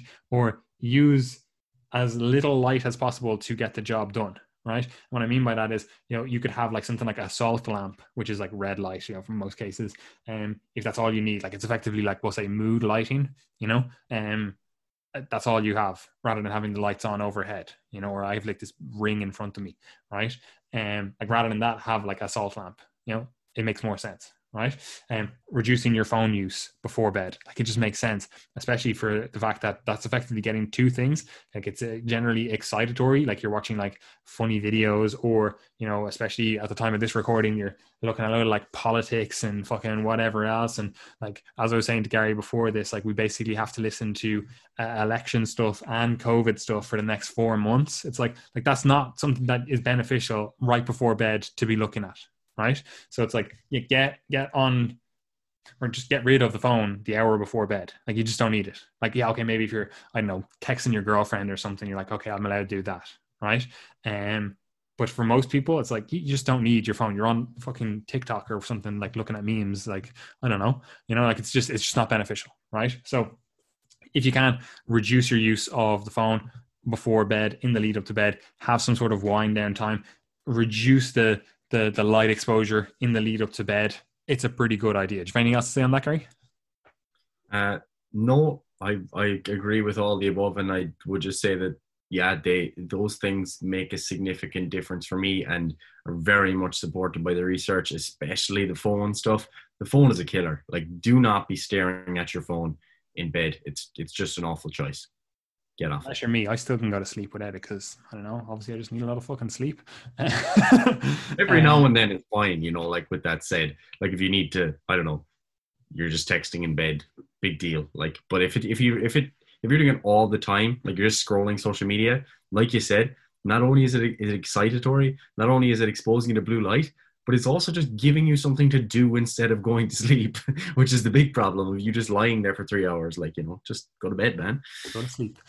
Which also then, just on that as well, brings us to the next point, which is a big one, is like stress management, especially in that hour before bed. It's like there's so many easy things that you can do that lead to a less stressed environment going into like this sleep session, in terms of like you can just write down your thoughts. Like if you're like, oh, I need to get this done tomorrow, I need to do this or whatever, it's like just write those things down, bullet points, they're out of your head. You don't have to worry about, oh, maybe I'll forget this or maybe I have to, like, it's like, no, you just wrote them all down, they're gone. You don't have to think about them, they're done. Right? So journaling is good for this kind of stuff, but just other stress management practices, meditation, even something like foam rolling, stuff like that, all part of this kind of sleep ritual that you do before bed, where it's like we do all this stuff and then we're in a good position to actually get to sleep because we've set this ritual. It's like, this is the ritual I do before bed. It doesn't have to be extraordinary. Like I know we've talked about like people having like these morning rituals where it's like I have a dip in a fucking lotus bath and stuff like that. You're like, this is obviously recklessly like unrealistic for the average person, Yeah. But the 30 minutes to an hour before bed, like you can do stuff that's pretty straightforward to get better sleep. It's like, write down a few of your thoughts on a piece of paper so that you don't have to be thinking about them going like, why did Jane say this to me earlier on? It's like, yeah, Jane said this, I think this, done, forget about it. Like you're not ruminating on it when you're trying to go to sleep. So stress management stuff, as I said, this is the next article series, so we'll probably do a stress thing in about fucking 3 or 4 months when I'm finished that article series. But yeah, stress management is a good idea, right? Do you have anything else to add on stress management? No, makes a big difference. Do it. There you go. Unreal, right? The next thing is set up your room for good sleep, right? And what I mean by this is like only use your bed for sleeping. Now I'm terrible for this at the moment because my bed is literally right there. So I'll be working at my desk right here and I'll be like, oh, I could actually just easily do this on my bed. I'll lie down on my bed, doing my typing or whatever. And I'm like, this is just terrible for my sleep because then I started associating my bed with like work stuff, or I end up lying in my bed for hours of the day, especially now that COVID is around where we're not allowed to leave our house. But it's like, this is not good. And a lot of people end up doing that after work. They're watching TV or they're doing whatever in their bed. Like the only thing your bed should be for is sleep and sex, right? So they're the only two things that you should do in your bed. And that just leads to a better sleep environment, right? But on top of that, you can have a better bed, right? And what I mean by that is like people just assume that like, oh, this type of bed works for me, but it might not. Like you can have a softer bed, a harder bed, a springier bed, like a variety of different beds. Like you should figure out what works best for you, what results in your best quality sleep. And these days, like you can get split mattresses. So if your significant other likes a different type of bed, that can be supported, like I'm serious. Like people kind of go, oh, well, I like a harder bed, but my significant other likes a softer bed. It's like, cool, split mattress. There you go. It's done. Like you can do it. Like it's a thing these days. Like, I don't know why, but it is. So get your bed sorted, get a good bed. Easy, right? The next thing then is like getting stuff like blackout blinds. So if you have a light outside your house, like a street light or a lamp or whatever, like I live beside a school and they have like floodlights. So they have those on during the actual term. Like they don't have them on now because there's no one in school. But like they're sometimes on until like 10 o'clock at night because they're like having like sports and stuff going on, right? And they go straight into my window. So I just have blackout blinds. So you can kind of see them in the background here, right? So they stop all the light coming in, right? And again, beneficial if we're talking about light exposure, reducing your sleep. And there's also hundreds of ways you can reduce your light exposure. Again, went into them in the article. On top of that, then you can cool down your room. That does seem to be, again, as I said earlier on, body temperature is associated with sleep quality, etc. Right? So cool down your room. That's a better thing. On top of that, have a better like sleep setup in terms of like, if you know it's cold out, have a warmer bed. If you know it's warm out, have a cooler bed, like stuff like that. Like you always see this in the run up to summer where like all of a sudden, well, especially in like Ireland and England, where the summer kind of just hits us for a week. Like we could basically get like 2 weeks of summer and then everyone's like, oh man, I had terrible sleep and fucking whatever else, because no one has anything set up. Like they're still basically using these like winter duvets for their bed. And it's like, they're all fucking roasting, sweating bullets going into sleep where it's like, okay, cool. Like use a different blanket and all of a sudden you have better sleep, so stuff like that, or have your window open or whatever. Again, make the room temperature acceptable for your sleep. And again, you can use your tracking to see if things are improving or not improving, right? Anything else to say on that, Gary? No, well, actually one note on that would be to try and negotiate an appropriate blanket with your significant other if you do sleep with someone. Like I sweat like an absolute animal, so this is just a real challenge for me in my own life, because I literally wake up in the middle of the night absolutely drenched, like puddles. So that's something I need to work on. Also, just get stronger, especially in your sleep, so that you can just pull the covers over if you need them. That's always a good one. You just throw the hips. But anyway, other than that, there's a few other things that we can go on to. Exercise seems to be associated with better sleep. Now, there's so much studies on this, and we were just talking about just before this podcast. There's a load of things that you can actually do for this and start really getting into like timing your workouts. Like morning workouts seem to be the best for improving sleep quality. But again, there could be reasons around why you wouldn't be able to do that in terms of work, bringing the kids to school, etc.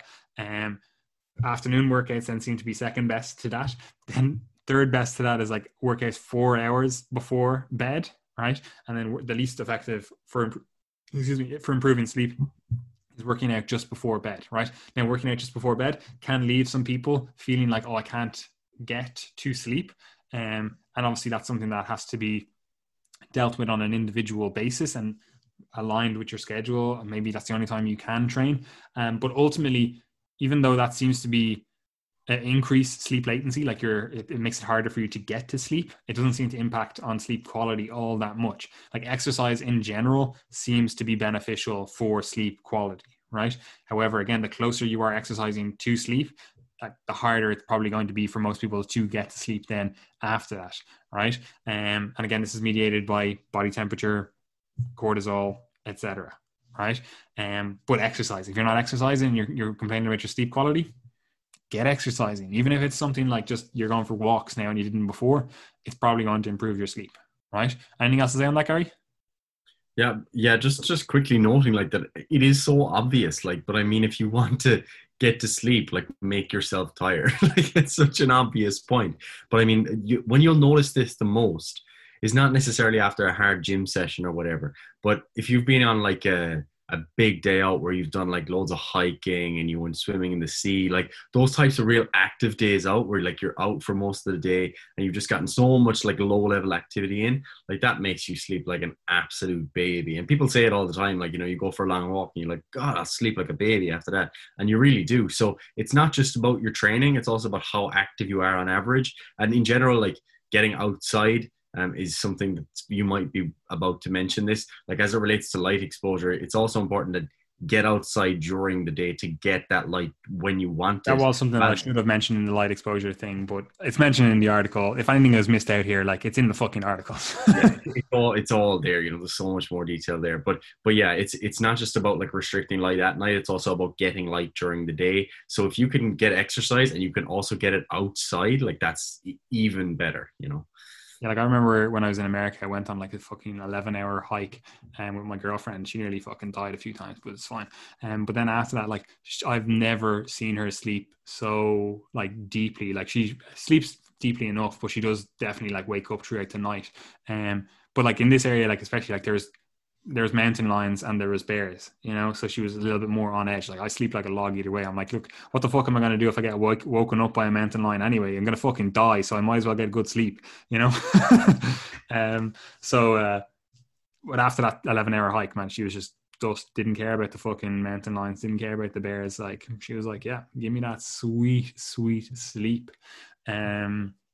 But anyway, the next thing then after that is manage pain. And this is somewhat related to exercise. And like, I feel like a bit of a dickhead for saying this, but I'm like, a lot of people's pain can be managed by exercise, right? I don't mean that to like minimize people's lived experience in terms of like their experience of pain. Like earlier on in the year, like I fucking did my spine in, and obviously that was quite painful. But again, I managed that pain with movement, and that is something that I think a lot of people could do well from. Like people literally like, oh man, my back is so bad, I haven't had great night's sleep in 10 years. And it's like, have you tried to fix the back pain?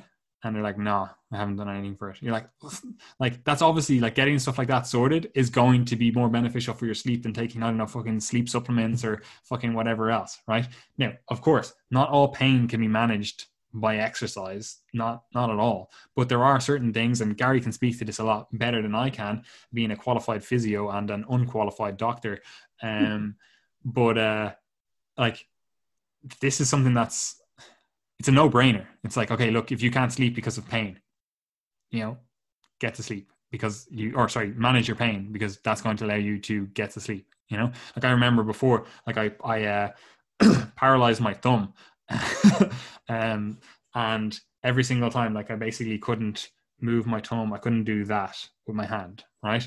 And that actually, like every time I did that, it caused pain. Like I'm basically waving my hand here for the listeners, and it caused pain. And I remember I would wake up during the night when I tried to like pull the covers over myself, because I would effectively do that movement and I'd be like in pain, and I would wake up then, you know? So like I then managed that with exercise and fucking getting stronger in certain areas. But anyway, that's beside the point.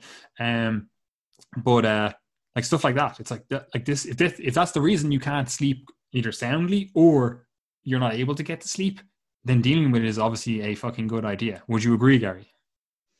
Yeah, and my own personal anecdote would be that the time I probably struggled the most with sleep was actually when I was 16 and I got my nipple pierced, and it's probably the sorest experience of my life, to be honest. Because every time I'd be asleep then and the sheets would like catch on it or something, I'd fucking wake up straight away. So yeah, one, don't get any stupid piercings or tattoos that are going to be sore when you have friction. Gary, you were a real like hippie liberal back then. You had to get them for virtue signaling. I still am. I kind of wish I didn't take out my stretchers now, to be honest. And I also want to get some more tattoos. But anyway, what was I going to say? Yeah, so the pain and sleep relationship is a really difficult one, because like, especially if you're going to talk about like chronic pain, that is not necessarily something that we can just modify by strengthening up a certain tissue or whatever. You know, it's not like a hamstring strain. That's a really difficult one, because you've basically got an intersection at the brain level, the neurobiology level of you. If you sleep poorly, it can make your pain worse, which can and potentially make you more anxious and compromise your mood. And all of these things are interlinked together, where, you know, not sleeping enough can make your pain worse, and then your pain being worse can affect all the mood things and can also affect your ability to get to sleep. So it is a really difficult cycle for people. But regardless of where you are in that cycle, like, exercising is something that's really, really beneficial, and that's been demonstrated in, you know, people with chronic pain and sleep disorders, that, you know, people who do engage in more activity do benefit from that, because you can see how you're intervening to two different places. Like, let's say you do have chronic low back pain, you've had low back pain for years, like, being more active and exercising, even just generally, it doesn't have to be back specific exercises, tends to lead to improvements in pain. How significant that's going to be for a given individual will vary, of course, but it's also going to improve your sleep, which then affects all the other factors that are interlinked with that. So regardless of where you are on that cycle, trying to exercise is always a good idea.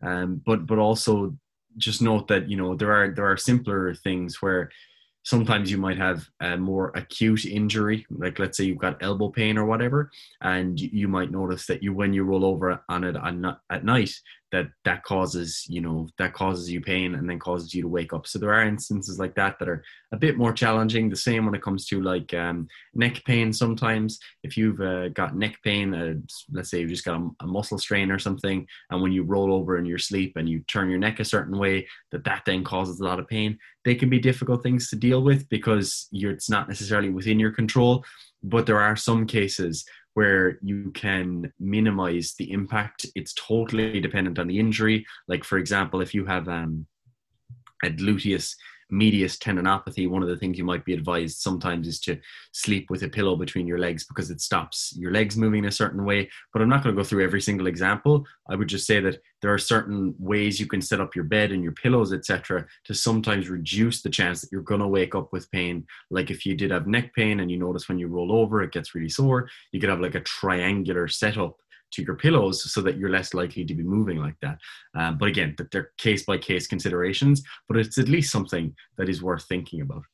Yeah, like, I remember one of the lads armbarred me like really aggressively. Like, it's my fault because I'm also very aggressive. But anyway, really aggressively armbarred me and just like kind of hyperextended my elbow. And that for like a few weeks was at me. But I noticed it when I would be asleep, and like I'm very still when I sleep. Like, I don't really move around a huge amount, but like I'd move my arms and stuff and move the pillows or the covers or whatever. And if I was lying on it or not lying on it, just had it in a position for a length of time, which again, I'm very still when I sleep. So like, I would definitely have it in a certain position for a length of time, and there was no like movement through the elbow. Like, I know then when I went to like extend the arm or bend the arm, like, it caused pain, and then that kind of woke me up from my sleep, you know? So all I did was just put on an elbow sleeve thing, whatever you call it, neoprene, whatever.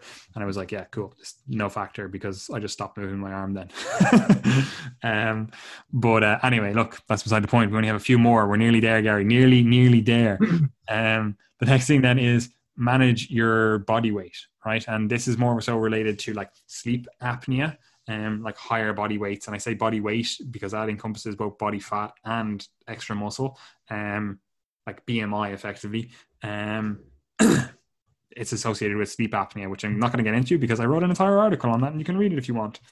But sleep apnea, no bueno for sleep, doesn't result in some good quality sleep. So one of the risk factors that's really easily modifiable is just your body weight, and reduce it if you have sleep apnea or you are at risk of sleep apnea.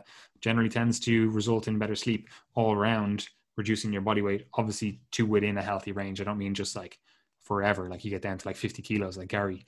Like that's obviously not beneficial for anything. Yeah, so that's, you don't have anything else to say on that. It's pretty straightforward. Like we could obviously dive deep on this and talk about all the inflammation from body fat and whatever else. But again, I covered it in the articles. It's pretty straightforward.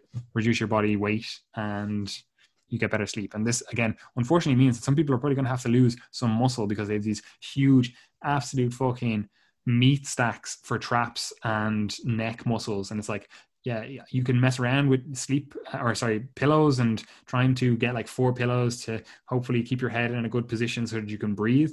But for a lot of people, it's just not going to happen, right? So manage your body weight.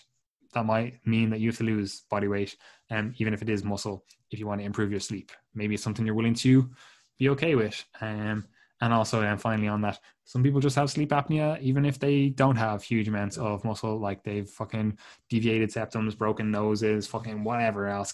It can happen. You know, you can have thicker like flaps of skin in your neck and stuff. Like, again, I wrote a whole article on it. It's pretty fucking in-depth. Read it if you care about sleep apnea. Anything else to say on that, Gary? Yeah, the only thing I would say is that sometimes the difficulty with weight management and all the metabolic consequences that come from that can be secondary to the sleep apnea as well. And what you do tend to see is that when people do get appropriate intervention, like with a CPAP, for example, for sleep apnea, that you get fairly like impressive improvements in metabolic health just from improving the sleep. So it's not like the weight loss is the only option here. Like you can get this appropriately treated and have very beneficial outcomes from that.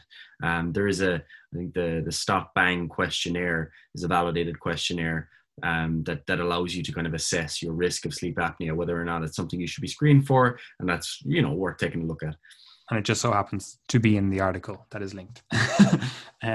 There's also some other questionnaires and stuff that you can get, like sleep quality and whatever else. And like Gary said, this stuff is generally bidirectional because, as I said, sleep has its tentacles in every fucking thing, but also it's affected by every fucking thing apparently. So like, yeah. The next thing then is optimize your diet in general, which we've talked about ad nauseum, so we're not going to go into here, but specifically before bed. And as Gary said, like this is a very individual thing. Like some people will like more carbs in the evening. They find that makes them sleep better. And again, we can get into mechanistic stuff about why that occurs. Did so in the article if you want to read that. But maybe that's something you want to try. Maybe that's not something you want to try. Maybe having food before bed is not as beneficial for you as it is for other people. Like I can literally eat a fucking 20,000 calorie feast and go to sleep and literally notice no deviations in my sleep. My heart rate still goes down to like 45. I'm not as fit as Gary. But you know, like it doesn't affect me, right? But again, other people like Gary, he could have a cracker and his sleep would be disrupted. And obviously there's other things like alcohol and stuff that have to related to the diet that, you know, potentially and quite logically interfere with your ability to sleep. So again, maybe cutting those things out. On top of that, like there's obviously foods that could potentially interact with sleep. And what I mean by that is, like you could eat foods that make you more tired. Like people notice that from food. They're like, I eat this and I'm real drowsy after it. And this could be mediated by like histamine, because histamine does actually play a role in sleep regulation overall. Again, it's one of those weird ones where it's like, this is not working in the brain, or potentially not working in the brain. And it's only really because histamine is degraded really quickly in the bloodstream and stuff. So it's interacting some way with the like the gut nervous system, or potentially some other things that we don't really know about. But histamine in the brain, it does result in like drowsiness. This is why you take like antihistamines and you're like fucking conked out. Or sorry, I should say histamine is associated with like wakefulness and stuff. But anyway, it's fucking beside the point. Basically, just don't eat foods that are bad for you. You know, in terms of like you react poorly to them, even if it's not related to the histamine stuff. Like if you're just sitting there or trying to go to sleep and your tummy's like gurgling all over the place and you feeling it's like cramping up and whatever else, like that's not beneficial for sleep, you know? So don't eat foods that are bad for you. Pretty straightforward. And again, as I said, we've talked about the diet fucking ad nauseum. I don't feel like talking about it here. Gary, do you have anything to add to that? No, not really. It's fairly simple. We could go in fucking in depth on this stuff, but again, there's fucking 100,000 words that people can read if they really want to. Final two things then is, first of all, reduce your use of stimulants. Like this should be fucking pretty straightforward. Like if you're taking something that it results in wakefulness and you're having a hard time sleeping, stop taking the thing that results in wakefulness. Like that should be fucking step one, right? So if you're drinking 12 cups of coffee per day and you can't sleep, get rid of 12 cups of coffee per day, or again, just minimize them, reduce them down. Like, but you're probably better off just completely eliminating them cold turkey and calling it good. And this can be something that, you know, people don't really realize how much of an impact this has on their sleep. Like they'll be taking something like caffeine, coffee, whatever, and they'll be like, oh, I wake up and I don't feel rested. And it's like, yeah, because like you haven't actually got deep sleep, or you haven't actually got like the quality sleep that you need because you're taking fucking stimulants, you know? But anyway, yeah. So again, I think it's pretty straightforward. We don't need to go too far into it. Like reduce your use of stimulants, whatever they are, whether they're fucking caffeine, whether it's fucking, I don't know, beta adrenergic fucking stimulants. I don't know, you're fucking taking clenbuterol or something. I don't fucking know. Like just reduce it if you can't sleep, you know? It's a pretty good idea. I don't think it needs further explanation. Anything on that, Gary?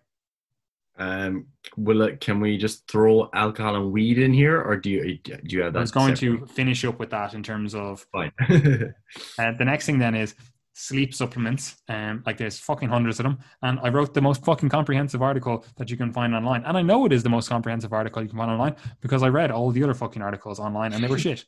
So yeah, there's sleep supplements that may or may not help. Read the fucking article and you can find them. I went fucking a deep dive on the mechanistic stuff in terms of why these work and where they work and why they fucking potentially could be in your arsenal. But ultimately, I don't fucking use any of them myself. So take that for what you will. And maybe that's something that you should take on board when you're like, oh, I know they really spend a lot of time on all this other stuff, but I'm going to ignore that and I'm going to focus on the sleep supplements because I know that's what most people are going to do. They're like, what thing can I take to improve my sleep rather than the stuff that we just spent the last fucking 2 hours talking about? They're going to be like, oh, the supplements, let me read that article, you know, when it is in fact the least effective. Right. Now, the final thing then we want to just touch on is recreational drugs, right? Like they're not beneficial for sleep. Like they just aren't, right? And the sleep supplements, the reason I said there's two things left and we'll go into the weed stuff. Like I covered CBD and weed in that sleep supplements article, right? Neither are beneficial for sleep.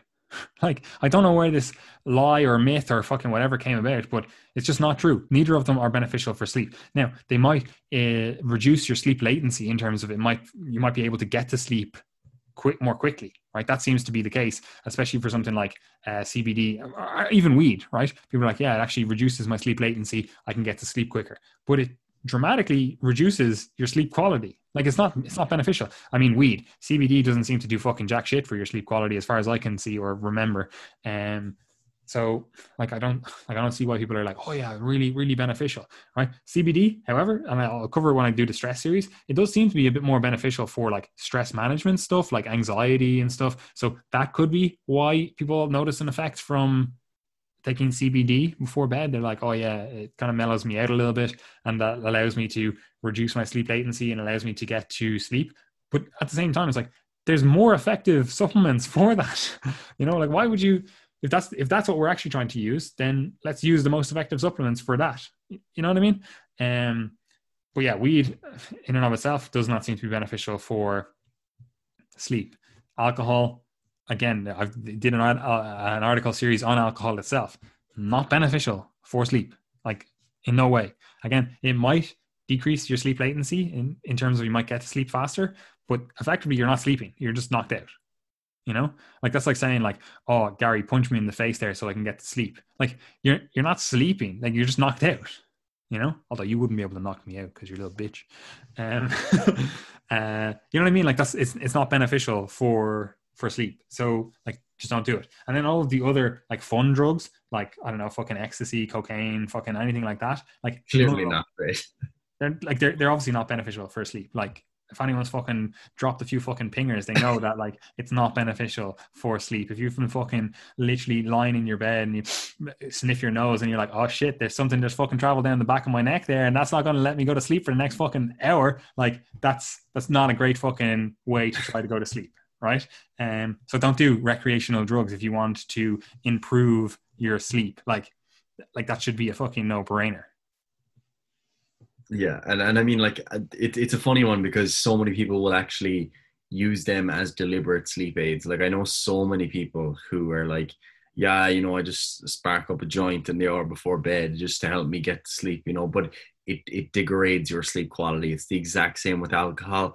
And I think people kind of get it with alcohol when you actually drink a lot, because you'll feel this. Like if you go on a heavy night out and you go to sleep, you might have been asleep for 10 hours, but you basically feel like you didn't go to sleep at all. Like you're just absolutely wrecked, independent of the hangover. And what tends to happen is that you get this like huge reduction in REM sleep, and then you get like a rebound effect the next night. That's why people have the horrors when they go to bed the night after a night of drinking. You basically get this rebound REM sleep and you really vivid dreams, like nightmares, all that sort of stuff, and basically as a result of just having this kind of rebound sleep phenomenon. So yeah, look, alcohol and weed, yeah, they're not great for the old sleep, And I'd also just like to point out as well that about 20% of people don't even get hangovers, and I am one of them. So hate that, you fucking plebs, getting a fucking hangover when you drink. It's truly weak. Anyway, Gary, that concludes this sleep episode. Do you have anything else to say on this? Because it was quite a long one. Anything else that you'd like to add to it? Like, obviously, again, as I said at the start and repeatedly throughout this, like there's articles. There's literally, I wrote them as best I could to be as direct and to the point, and also still explain everything that I wanted to explain. So there was no way I was going to basically speak 100,000 words eloquently and fact checked. Like I've probably definitely made like one or two mistakes here or there, or said something like wakeful or sleepy or fucking whatever when I was meant to say the other thing. Like whenever I listen back to these, I'm like, oh, I actually meant to say that. But again, like that's what you get when it's just an unscripted discussion, rather than reading our comprehensive articles where it's like, no, I've actually spent fucking 40 hours writing this 10,000 word article and I've gone through every single word again and again and again. And even then still you miss fucking spelling mistakes and fucking whatever else, Yeah. So like one thing I would say in summary is that when you're thinking about the whole kind of pre-bed routine thing and trying to set yourself up for sleep, like don't just think of it as like, it's just this one, it's just a series of switches. Like it's not the case that if you have one drink, that's it, sleep quality destroyed. It's more so a case of thinking about the overall big picture. Like, for example, if you are someone who likes to, smoke a joint in the evening. Smoke one weed. Huh? Smoke one weed, yeah. Yeah, if you like to have one weed in the evening, then that's not necessarily a terrible thing. Like, for example, if you apart from the fact that it's illegal in our country. Well, yes, apart from that, of course. But like, let's just roll with it. Let's pretend all our listeners are in California. So like, let's say that's part of your routine. At like 6 or 7 p.m., you like turn off the laptop, you spark up your joint, and you just read for a couple hours or whatever, and you're just chilling out on the couch, and then you go to bed at 10 or 11. Like, that's clearly overall a positive situation, like, because it's all part of this overall desire to like wind down, to relax, to not do anything stressful. So you have to think about the overall big picture. Like, we're not saying that if you have a relaxing evening with your husband or wife and you have a glass of wine as part of that, that's going to be terrible for sleep, because you'd actually say that the person who's not having a drink and is super stressed going to bed and everything, and they're thinking about the election and they're worried about I don't know, Joe Biden's going to be a fascist or something, that they're freaking out about that stuff, that person's going to be in a worse position. So you have to think about the overall picture. Like, the night before the election results were released, I was just so caught up in thinking about the whole thing that I literally woke like every hour and was just like tempted to check my phone, which is incredibly weak. But that stuff happens to me a lot. Like, if I'm super stressed, like if I'm thinking about what I've been studying or something like that will just run through my mind, you know. So if I had been, you know, taking 4 hours to chill out, to wind down before sleep, and happen to have a glass of wine as part of that, that doesn't immediately negate all the positive efforts. So yeah, just keep it all in the big picture. So what you're saying is we're going to justify smoking DMT out of a light bulb the next time you come up, just because it's big picture. Just because of the big picture. Yeah, I got you. Cool. Fantastic.